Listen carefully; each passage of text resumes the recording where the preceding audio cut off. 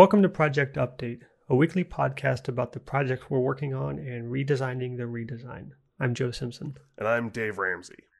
How's it going, Dave? Doing really good, Joe. How are you doing? Oh, doing pretty good. I have kind of a weird ergonomic update before we dive into our project updates. Please. So at the suggestion of friend of the show, Josh, I decided to check out the roller mouse. And I've kind of looked at these before and dismissed them as weird. And they are weird. It's quite possibly the strangest mouse I've ever seen in my life. Yeah. Like if you asked somebody on a Star Trek set to design a weird alien input system, I'm sure they could have come up with this. They still wouldn't have come up with this because it's just too weird.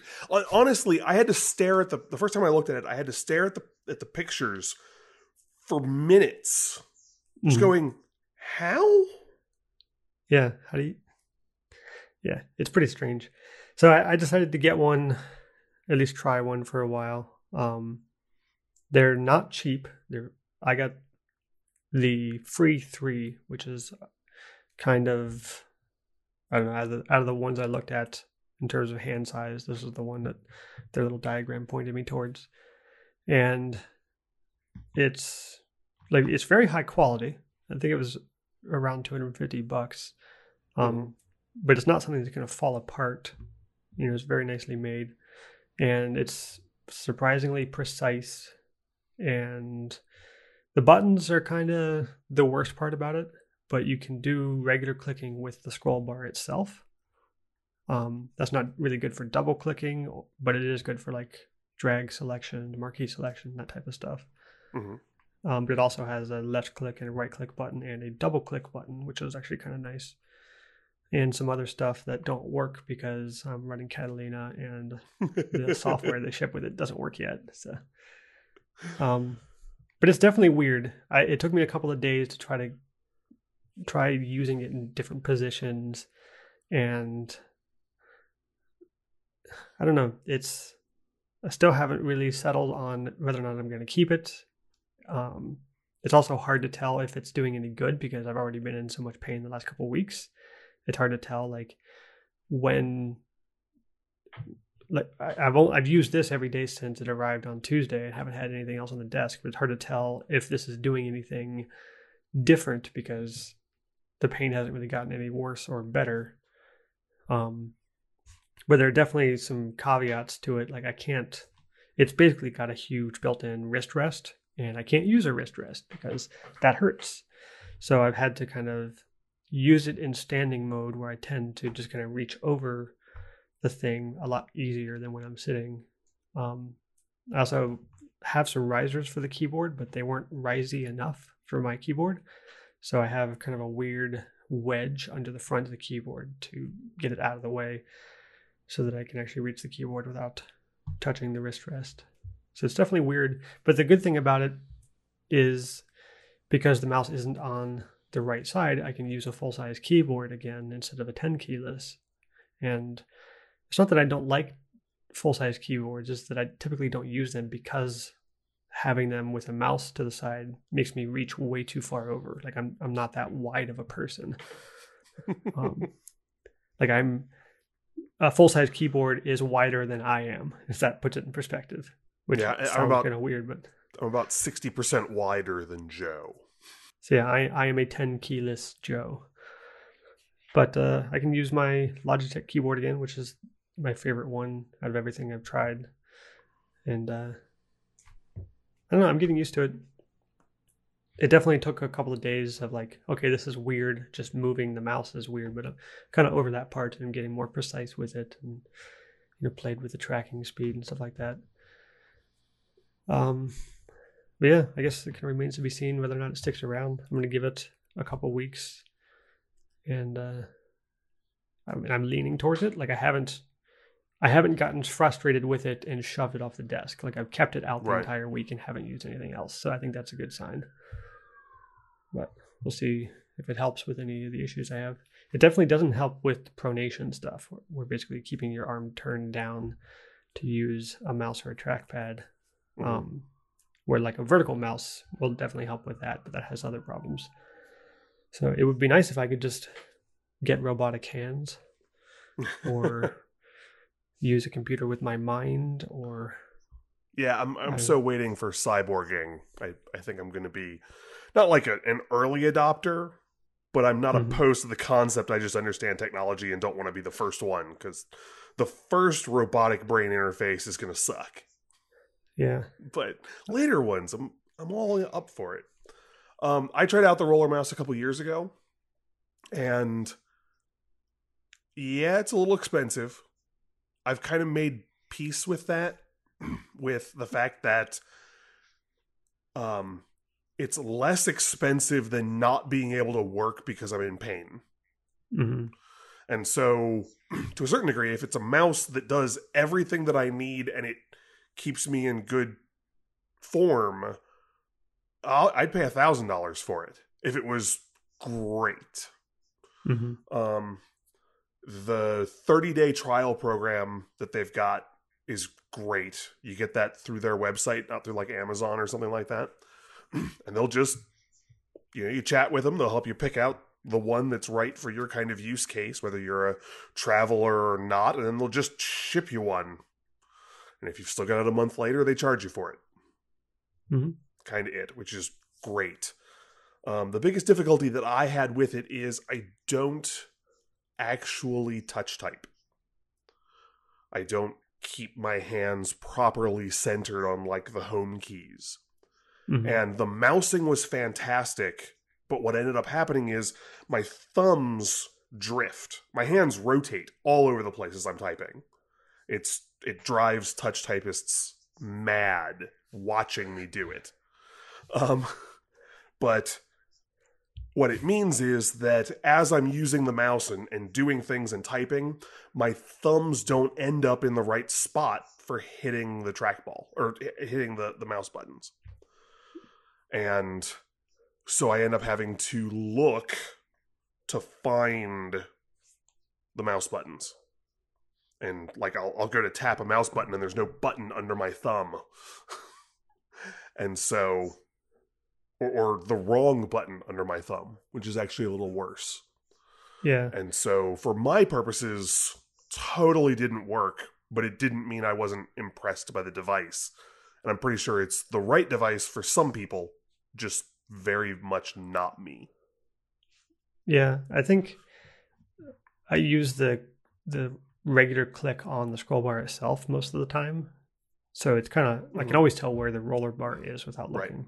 Finding the right click button, I do have to kind of look down to find that. But I'm guessing I could probably, because my keyboard has custom software, I could probably just map some function keys to left or right click, which might actually be kind of an interesting way to do that. I I might think you play can with just get that. there with a control click. Yeah, but I mean, an actual left click, being able to map a left click onto a keystroke. Oh, okay, gotcha. Interesting. I I don't might know if try I've that. ever heard of anybody doing that. I'm sure it's possible. I think. I don't know. We'll see. But I may try that. Huh. The, I think you just broke my brain. Keyboards are keyboards and mice are mice, and never the twain shall meet, except for when they do. yeah, so the only thing I don't like about it is this sound. Yeah. I don't know if you can hear that. That's the sound of the buttons that come with it. Yeah, they've got a fair amount of travel to them.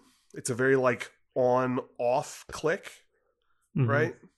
Yeah, it's just I had a meeting the other day and was listening back at the recording, and like every time I click the mouse, it's like this echoing, awful sound, like shattering through the audio. I'm like, have I been doing that to people during the meeting? It doesn't sound as bad from this end. Hopefully. Anyway, that's enough of ergonomic update. What have you been working on? Beating my head against a wall again. Oh yeah, Yeah, it was kind of a frustrating week.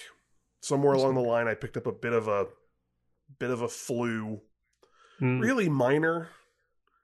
It's we're talking like a weird like 15% flu. So it's not enough to take me out of the running, it's just enough to be slightly distracting and annoying. Yeah. I'm used to having allergies, so blowing my nose once an hour is just kind of standard. But, now it's every 15 minutes.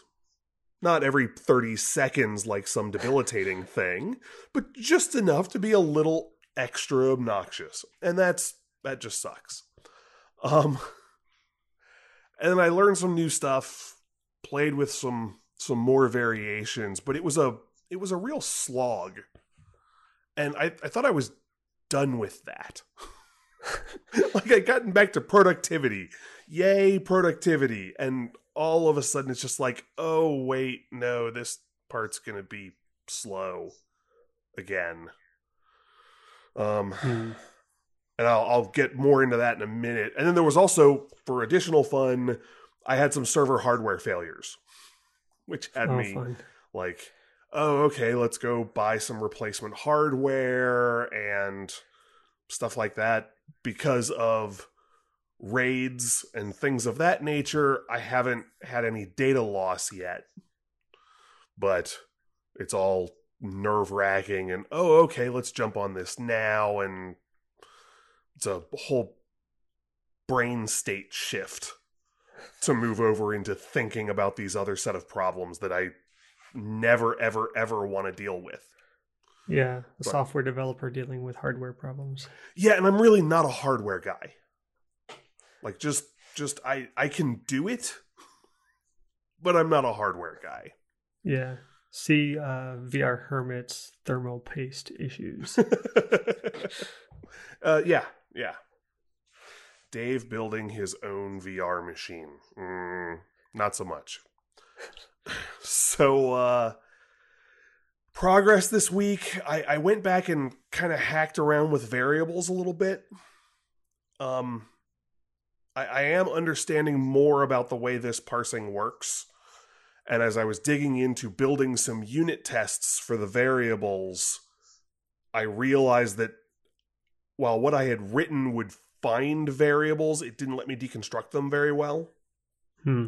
which wasn't a huge issue until I started getting into um, uh, array accessing, repeating variables. All of a sudden, I could find the variables, but I couldn't find the component parts very well, which to a certain degree doesn't matter because for my purposes for FM comparison, I don't need to know. But it does really hurt my ability to unit test the thing. Like there's this weird line where it needs we talked about it before with, I don't need this to be able to validate calculations. Mm-hmm. I just need to be able to break down a pre-validated calculation into its component bits. But I want to make sure that I don't miss anything when I'm doing that. And so I'm a teensy bit overboard there, just because I have to be able to account for every character. The parser will allow me to say, I don't care about these, just kind of ignore them. But I've got to do basic handling for every character in the thing, or I'm going to end up losing a character between the first version and the second version. And that's going to cause false positives to appear for differences. Hmm. And so in the process of making sure that I'm capturing every character, I want to be able to unit test that, and that required a little bit more detail in the parser than is strictly necessary. So, and all of that, honestly, is just in preparation for finally nailing let and while, the two most complicated FileMaker standard calculation functions. So, true to form, I left the hardest, most complicated bit for last. And so as I'm messing with this and working with it, playing with these unit tests, I ended up making tests that weren't testing what I thought they were testing. Mm. It's kind of like you want a test that says, does A equal B? I expected A, I got B. are these the same? And effectively, what I ended up with were tests that were going, well, does A equal A? And A always equals A.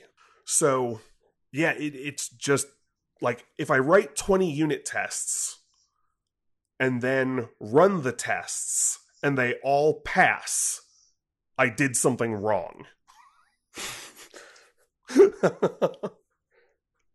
Like, I maybe someday I'll be able to do that effectively, but right now they absolutely should be generating more failures than that.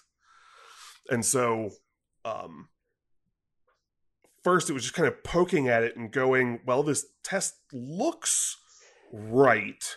And it's basically if you're doing a simple test of like, oh, I have a number 1, 2, 3, and I say, hand this to the number parser. Did I get back the number 1, 2, 3? And the way things were structured, I was going to get back whatever I put into it. And so you shove in a string and get out a string. And it's like, ta-da, they match. Yeah, but I didn't really test anything there. So, yeah, making sure that I'm testing what I think I'm testing is one bit of the fun.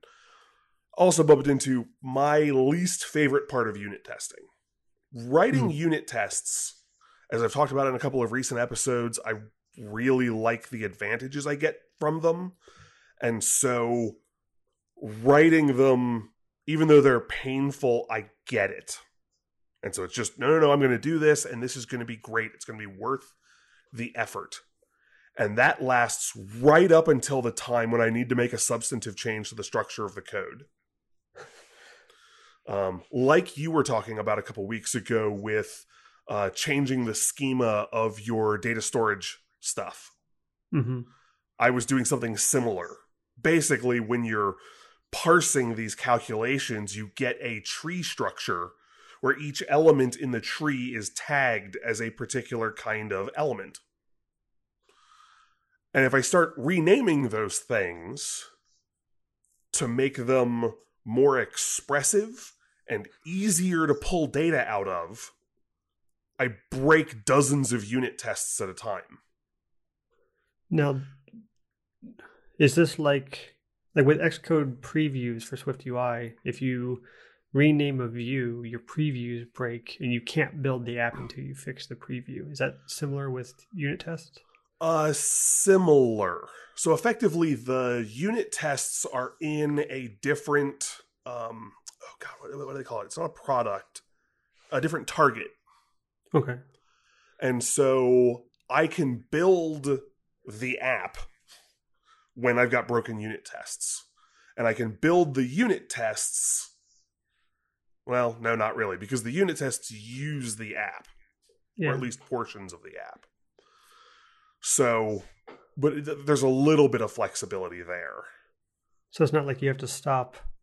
You break 20 unit tests and you have to fix them before you can write the next line of code.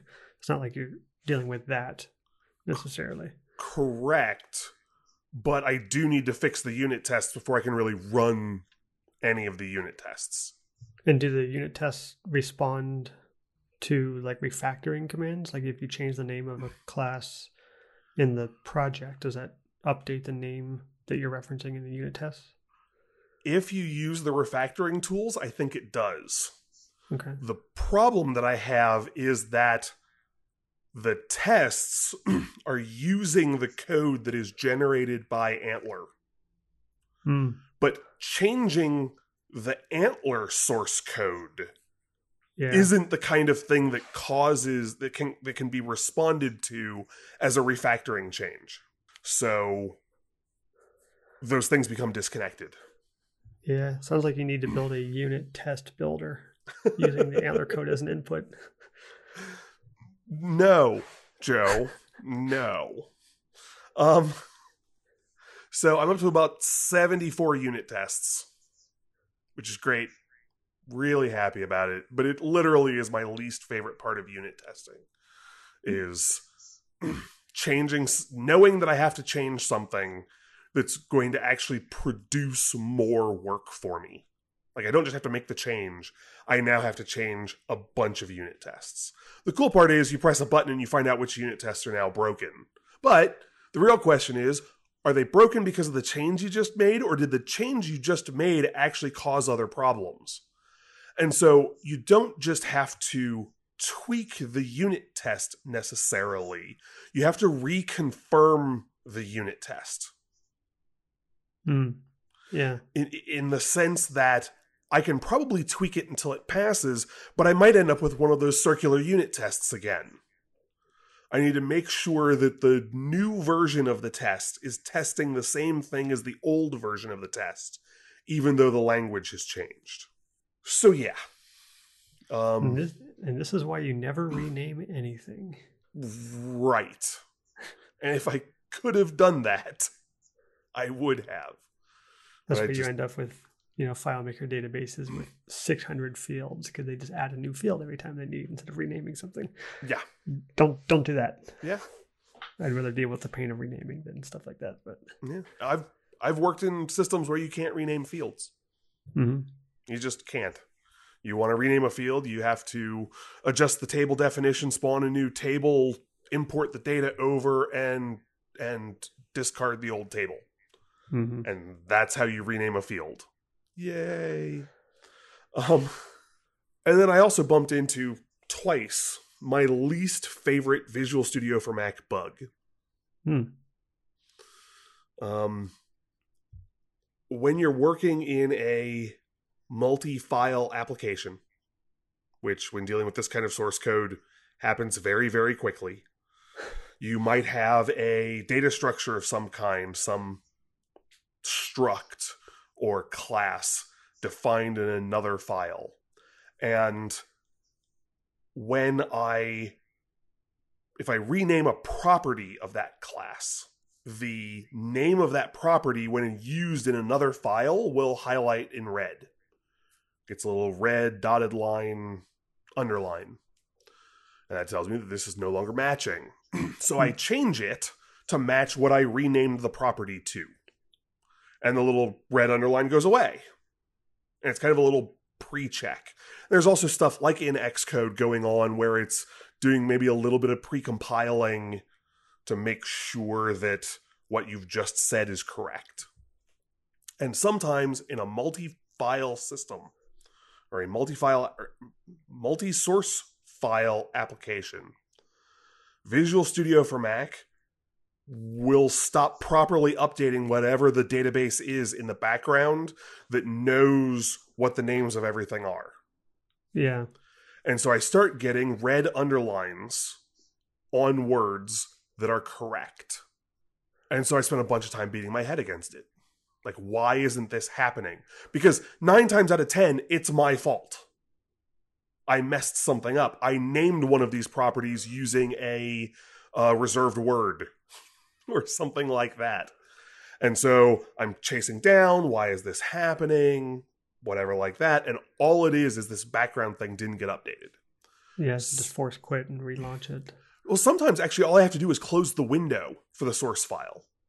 I'm usually editing in a tabbed editor setup. So it's really easy to just close a window and open it. But what it also means is that very often once I open a window or a tab, that tab is going to be open for the next week. Yeah, I mean, I saw something similar to this when I was working with Unity with Visual Studio for Mac.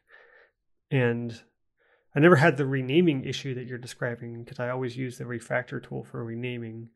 But I did occasionally, it would just, like autocomplete would stop working. Like things that would recognize or pull data from that index would just stop working pretty frequently, like several times a week. And just, it was always just time to quit and relaunch. Like it was just kind of buggy. Xcode lately has been doing something similar where it's not messing up the autocomplete. It just, Xcode keyboard shortcuts just stop working. All of them. They just break. And they all just make that beep sound. Like, nope. On a slightly related note, I think I have my first dead key on my laptop. Oh, nice. Yeah, my left command key doesn't appear to be working anymore. And You it's don't not you like I don't use use that. that. Yeah. Most of the time I'm working on an external keyboard, so it's fairly okay, but I get this, I'll just reach over to hit a key command and nope, not working. You just hit a W, not command W. You just edited your file. Mm. So I I'm not usually getting that Visual Studio problem a couple times a day. I'm getting it once every couple of weeks. Mm-hmm. And maybe it's just because Visual Studio quits more often than that, and so that's partially fixing the problem. But I end up losing, honestly, an hour or two every time this happens. Because it's rare enough. You always forget about it. Yeah, it's most of the time it's my fault. And so my first assumption is, oh, I must have screwed something up. This is exacerbated by the way that Antler interacts with Visual Studio, such that there are lots of places that I could have screwed up. And so I chase it around and around and around and around and around and around. And I'm like, no, this is right. All of these things that I've tried can't be failing. Let me go ahead and just quit this, bring it back up. Hey, look, it works again. But now I've renamed like 20 different things. So it's like, okay, let's do a little version control. Let's roll some stuff back. Let's try and put this back where it was. Okay, now, and we're still working. Okay, great. Now let's proceed.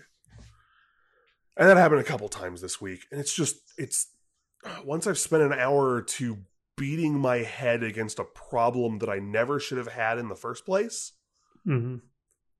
it really does a number on my inertia. Yeah, kind of makes you grumpy. Yeah, it's really hard for me to go, okay, now let's get some work done. Very often at the end of those, it's, okay, we're going to call this done for the day. And I'd really like to get some more done, but my brain is not in that space anymore. I'm just frustrated, no matter what I was doing before. Yeah. So, frustrating week. Not a huge amount of fun. Made some progress, not as much as I wanted. Looking forward to maybe getting some more done this week. Nice, hopefully. So, how was your week, Joe? So, pretty good compared to that anyway. So Xcode, so I guess on that topic of like a problem happening infrequently enough that you forget about it, there's something that it took me several times to learn the lesson from Xcode and Swift UI, but if you are writing a view and you are referencing, say, a property on a class that is optional, you can't use that as part of, even if you have like the class is set up with object binding or observable object, you can't use that optional in the binding result for control. You have to provide a nil coalescing operator for an alternative in case it doesn't unwrap. But Xcode will never tell you that. What will happen is you've got a 200 line view, you enter a field like this, and you get a red dot 40 lines away about something else that Xcode doesn't understand. And this happened like a dozen times over the summer, and every time it came back to, I'm referencing a property that is an optional. I need to provide a nil coalescing operator. So every time I see any kind of red dot show up in Xcode, at least when I'm dealing with Swift UI, my first thought, or the first thing I say out loud is, do you want some question marks? And just give it some question marks. Like, does that help?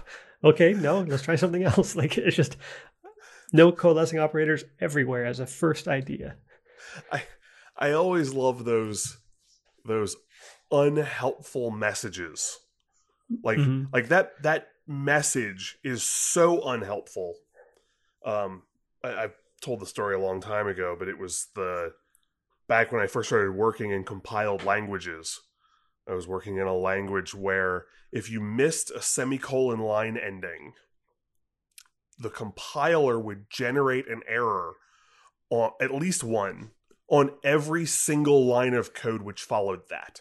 Oh, So if you screwed it up on, say, the fourth line, and this was easy, you had a 300 line source file and you added a new property on line 6 and missed the semicolon line ending, you might get 1100 error messages.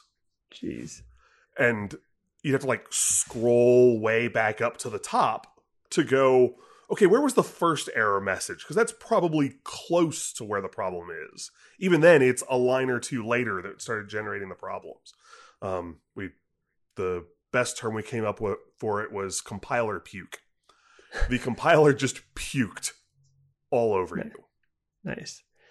Yeah. So the Swift UI stuff has gotten better with recent versions of Xcode. Um, there's a blog post on the Swift blog, the actual language blog, about something they're changing. I forget exactly what the terminology was. It was one of those blog posts where I read about half of it. I'm like, I have no idea. Like I recognize these words from the dictionary, but I have no idea what I'm reading here. I just kind of closed it out of shame. But that thing is going to make it better someday, and I'm just gonna wait for that to happen. Anyway, for my update this week, I spent a lot of time working on the design of the event side of the system, which is still pretty much the most lacking part of retrospective timelines. And, kind of trying out some different things with the list view, how I want list rows to work, what type of data I want in the list. And then spent some time working on the detail stuff. So I guess with the list first, because I've got these list views backed by fetch result controllers from Core Data, I can pretty easily add some pretty awesome features like toggle sorting and maybe open a popover to check some boxes, to apply some filtering, things like that. And I may even add sectioning into this and just automatically key path section the data by year so that as you're scrolling through, the year in which you're scrolling through will kind of pin to the top and show, okay, we're looking at data from 2017. And then as you scroll to 2016 will pin to the top. So I can do stuff like that. So like the skeletal structure of this is coming along nicely. I'm still not crazy about how I'm representing the rows. And the current version that I have built on the application right now is basically just the name of the event, the date, because each of these rows is a date row, not an event row. Uh-huh. And then a little subtitle below the date of how long it's been since that date. And then there is an icon next to each one of these rows, a full circle for a single event, a half circle either opening or closing for start date and end dates, and also a closing half circle for the ongoing ones. And then I kind of use those same half circles during the data entry screen so the user can become familiar with them. But I'm not sure that just having the date is enough.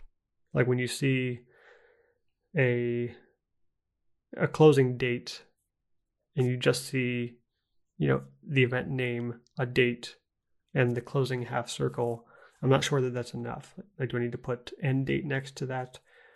I played around with the idea of putting all of the data in the cell. So having the start date and end date on the same line, and then trying to maybe circle or underline or bold the date that this row is referring to. Mm-hmm. I played with different versions of that, and it was kind of confusing.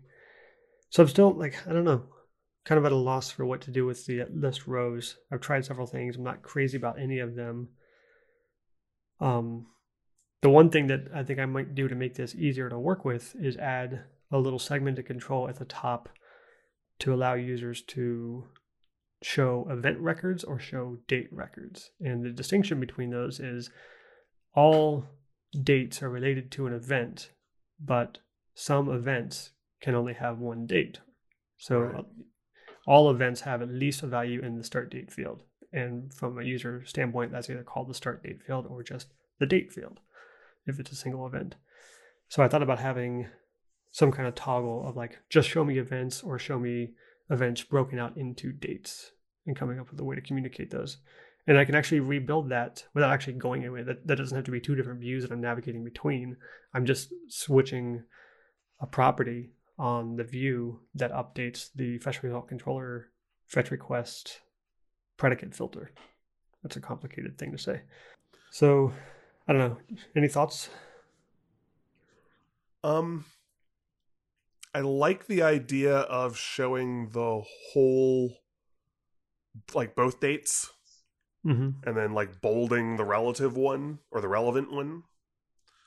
I'm looking at the screenshots. We haven't gotten to that yet, have we? No, that's the detail Okay. stuff. I'm wondering if I am looking at that just to see the art again. I am wondering if, to a certain degree, now if it wouldn't make sense to do the ongoing with a open circle. Okay. Um, just your circles are really nice and clean, but ongoing hasn't ended. And I kept trying to think of like, well, do we gray out the closed portion or something like that to indicate? I think you can actually get away with just an open circle. This Okay. one's just ongoing. But that's just an idea. Um, and it's a tough problem. I wish I could give you a better answer Yeah, it's a weird one.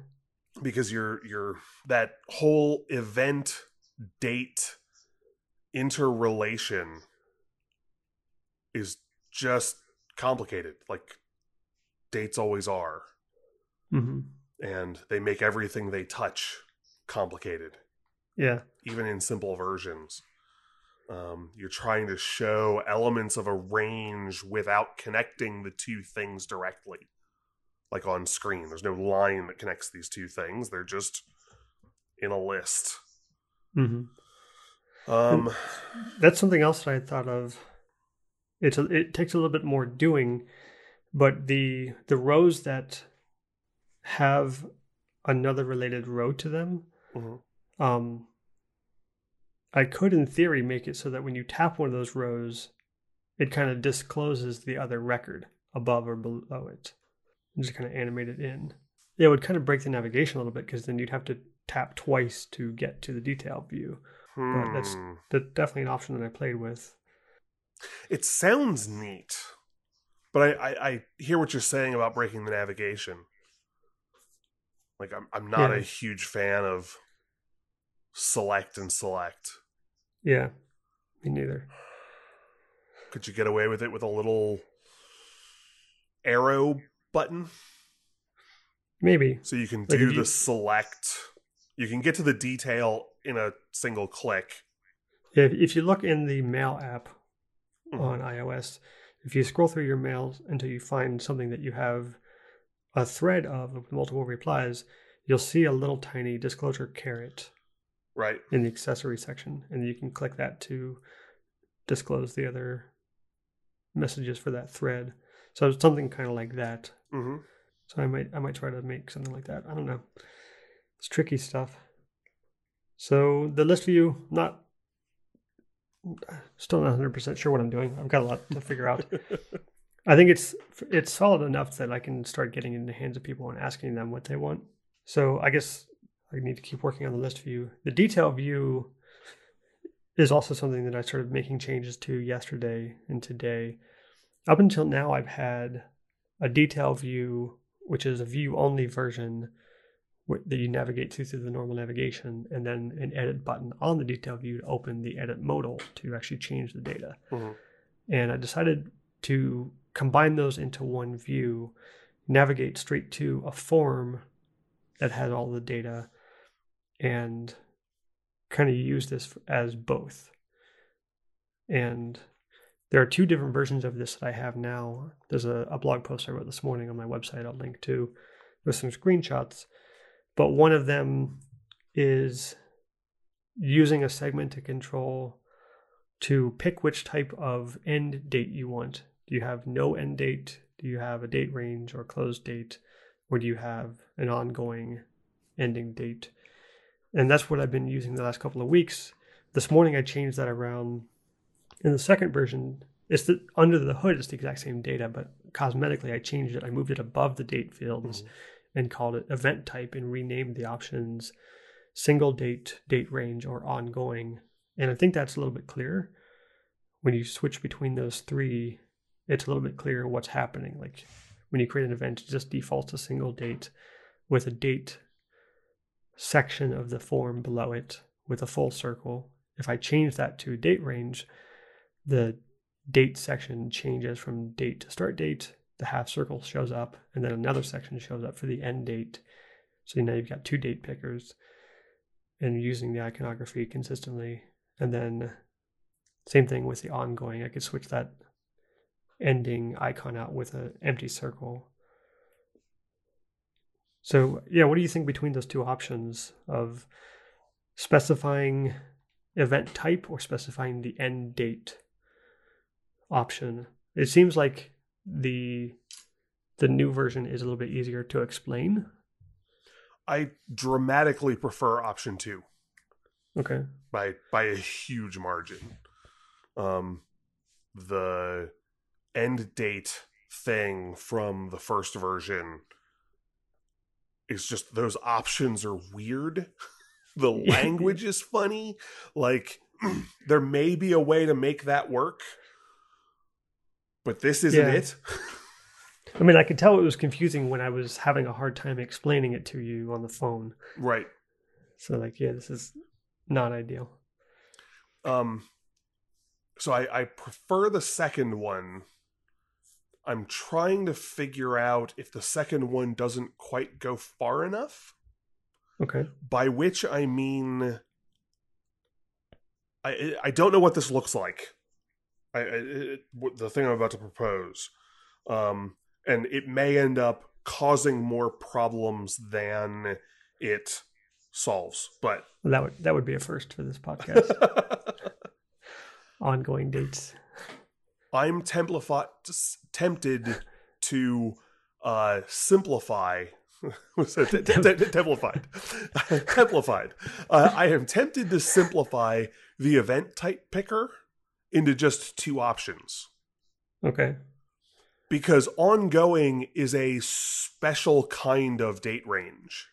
And so I would say single date or date range, and then have something down at the end date to clarify whether I'm saying this has a defined end date or this is ongoing.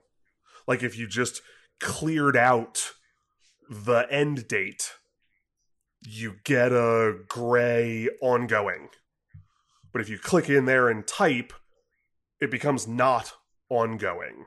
Well, there is no click in and type to dates, and there's no way for a user using the stock date controls to not put a date.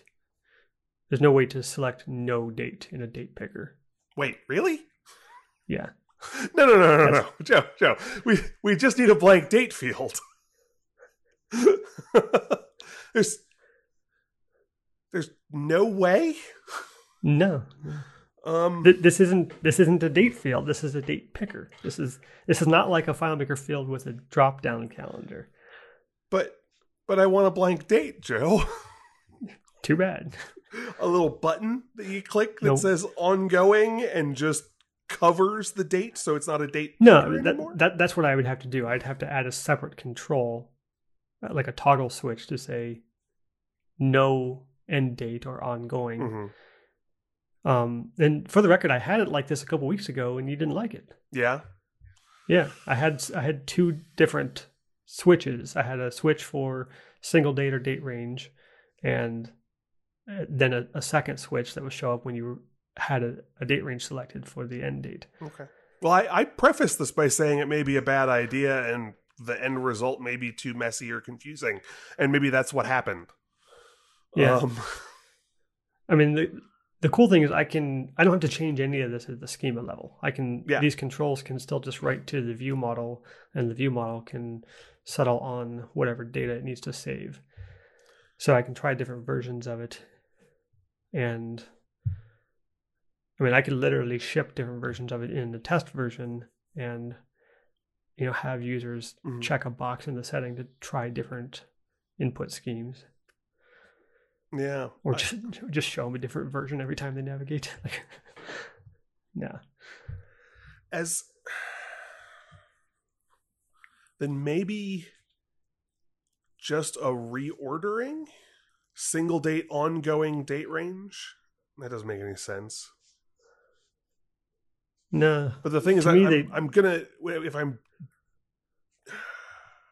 I think my brain's just too obsessed with the ongoing things. You wanted them. Yeah, I know. That's because I never end anything. They're all ongoing to me.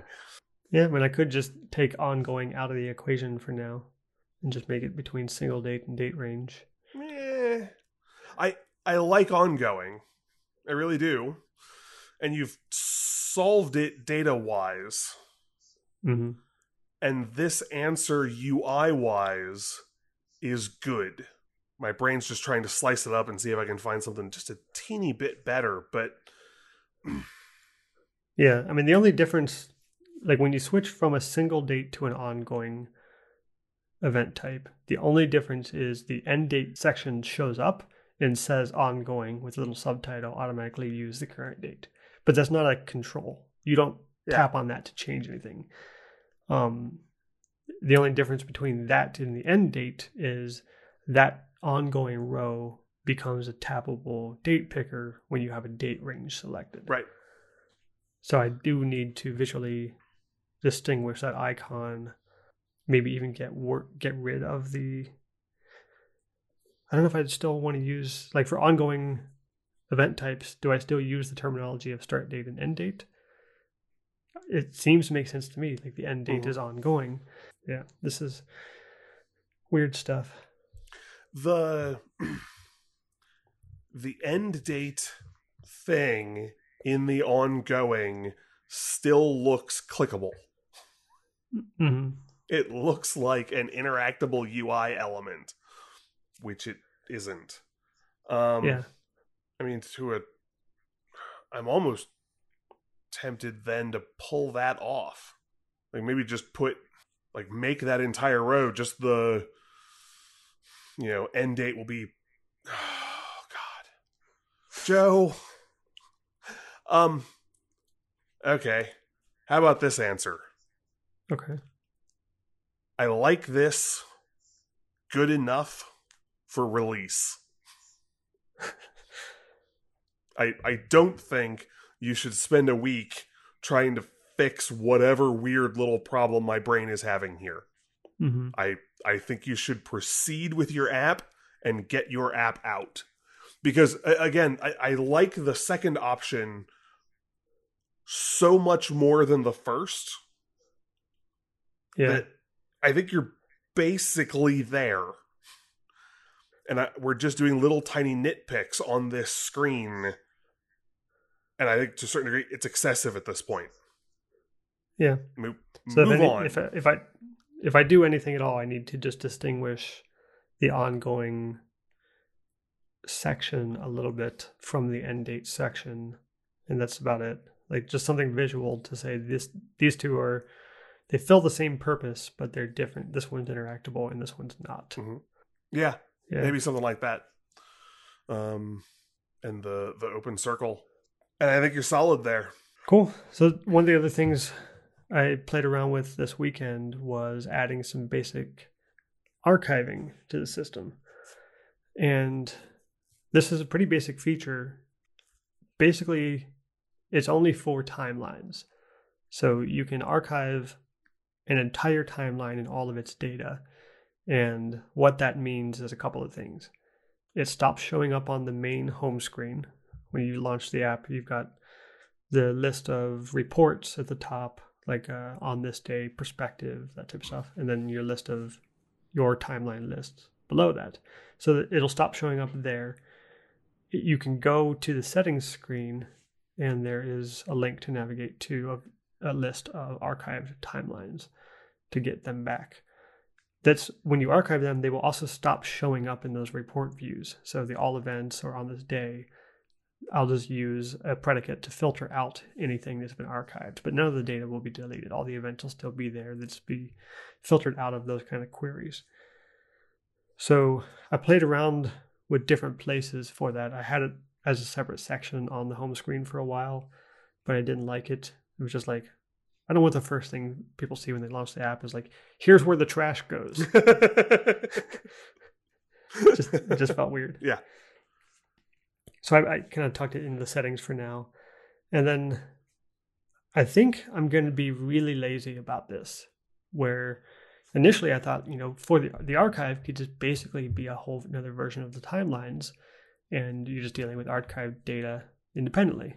But I don't even think that's going to be that detailed. I think it's going to be, you go to where the archives are and you can delete them permanently or unarchive them. But you can't edit them. You can't navigate to the events from there. Yeah. You can put it back or you can get rid of it. I think just having that makes it a really simple feature. I concur. Yes.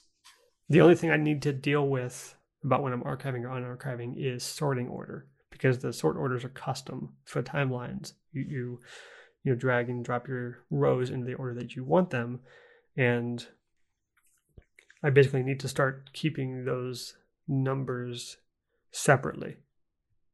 They can still be in the same field, like I'm just sorting by archived or unarchived, because they'll never be in the same list.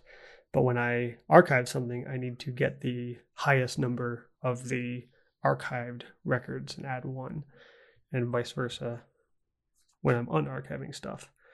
And then I think that's it. I can't think of anything else I need to do to get that working. I'm almost wondering if that'll work great until you've got about 15 archived lists. Mm-hmm. And then I think it should go alpha.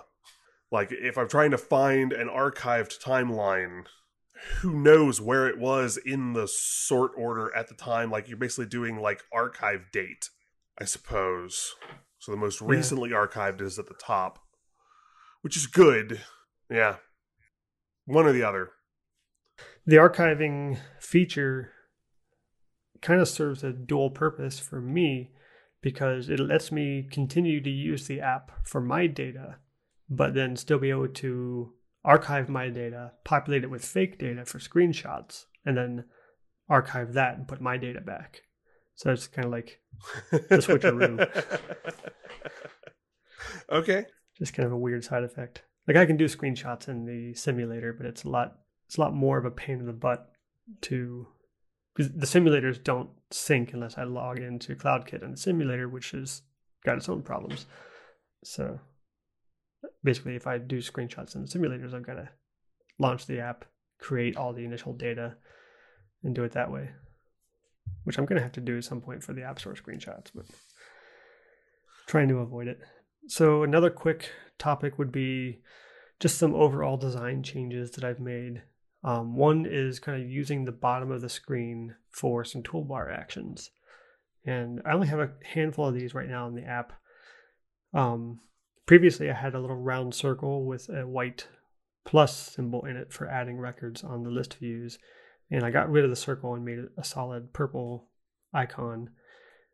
And you can see that on the list of timelines. On the list of events, there's also a plus button to add new events. And there's a sorting control on the other side of the screen. I'll probably have a filter button right next to that. Maybe a share button in the middle, things like that. So I think I can comfortably get up to 5 buttons on that bottom area without taking up too much real estate. And then on the detail view, I can use it for sharing, or I could even put, deleting or archiving buttons down here. Kind of depends on what I need. So yeah, buttons everywhere. The other big change was the navigation on iPad. So I mentioned a couple of times over the last couple of weeks that when you use the iPad version of the app, Swift UI defaults navigation views to master detail for iPads. Mm-hmm. But the master detail mechanism is kind of broken. Like, when you open an app that's using a master detail navigation in portrait mode on the iPad, you can't see a way to get back to the list view. You can swipe over from the left and show it, but there's no button there. There should be a back button there, or there should be a button you can put there programmatically to kind of pop the stack, as it were, in UIKit terminology, but none of that's possible. It's completely broken. There's a number of bugs reported about this. Everybody knows about this. It's even in the Ray Wenderlich course about this. If Ray says it's busted, it's busted. Yeah. So the alternative is to use stack navigation. So basically forcing the entire navigation view to act like it does on an iPhone, where everything is a full screen view and you get rid of that master detail effect. And that works, but I end up with some really funny looking views when I'm in landscape mode, where I've got tables with a little bit of content on the left and a little bit of content on the right, and a huge empty chasm in between. So I've been playing around with different ways to try to fix this. These list views, unlike UI table just has an API called readable width, where you can just specify, about how wide should this thing be allowed to get. List in Swift UI doesn't have that yet. I can fake it with setting a frame with a maximum width. And I played around with that. And I think that is probably going to be my best bet. But when I was playing with it last week, I was having issues with the content behind it, the view behind it. I couldn't figure out how to change that color. So you'd end up with this really weird looking table view in the middle with this off color on the sides. So if I might try to stick the entire thing into a Z stack and put a full screen view behind it to see if that can modify things to how I need them to be. But it's definitely a weird area. I don't think it's going to matter for people on an iPad mini. It may not even matter for people on a regular iPad, but on a 13-inch iPad Pro, it looks really bad to see these giant rows. But I was looking at Twitter. The Twitter app on iPad has the timeline content in a narrow column. It's not quite a third of the screen. Maybe it's 45% of the screen. And the rest of it's just white space and a background color. And I think that's pretty much what I need to do with my list views. Just kind of keep them in the center. Keeping in mind that this is a workaround until they get master detail working someday. And then I can kind of switch it back. So yeah, that's kind of been, this entire project is like, or anybody working with SwiftUI right now is like, what compromises are you prepared to deal with? Because you're going to have to, you can't design a great app and then just implement it. You have to design around the rough edges of SwiftUI, which is, kind of sucks, but to be expected. Sounds like lots of fun, Joe. Yeah, but on the other hand, I get to roll out brand new features that iOS apps have had for years in future updates.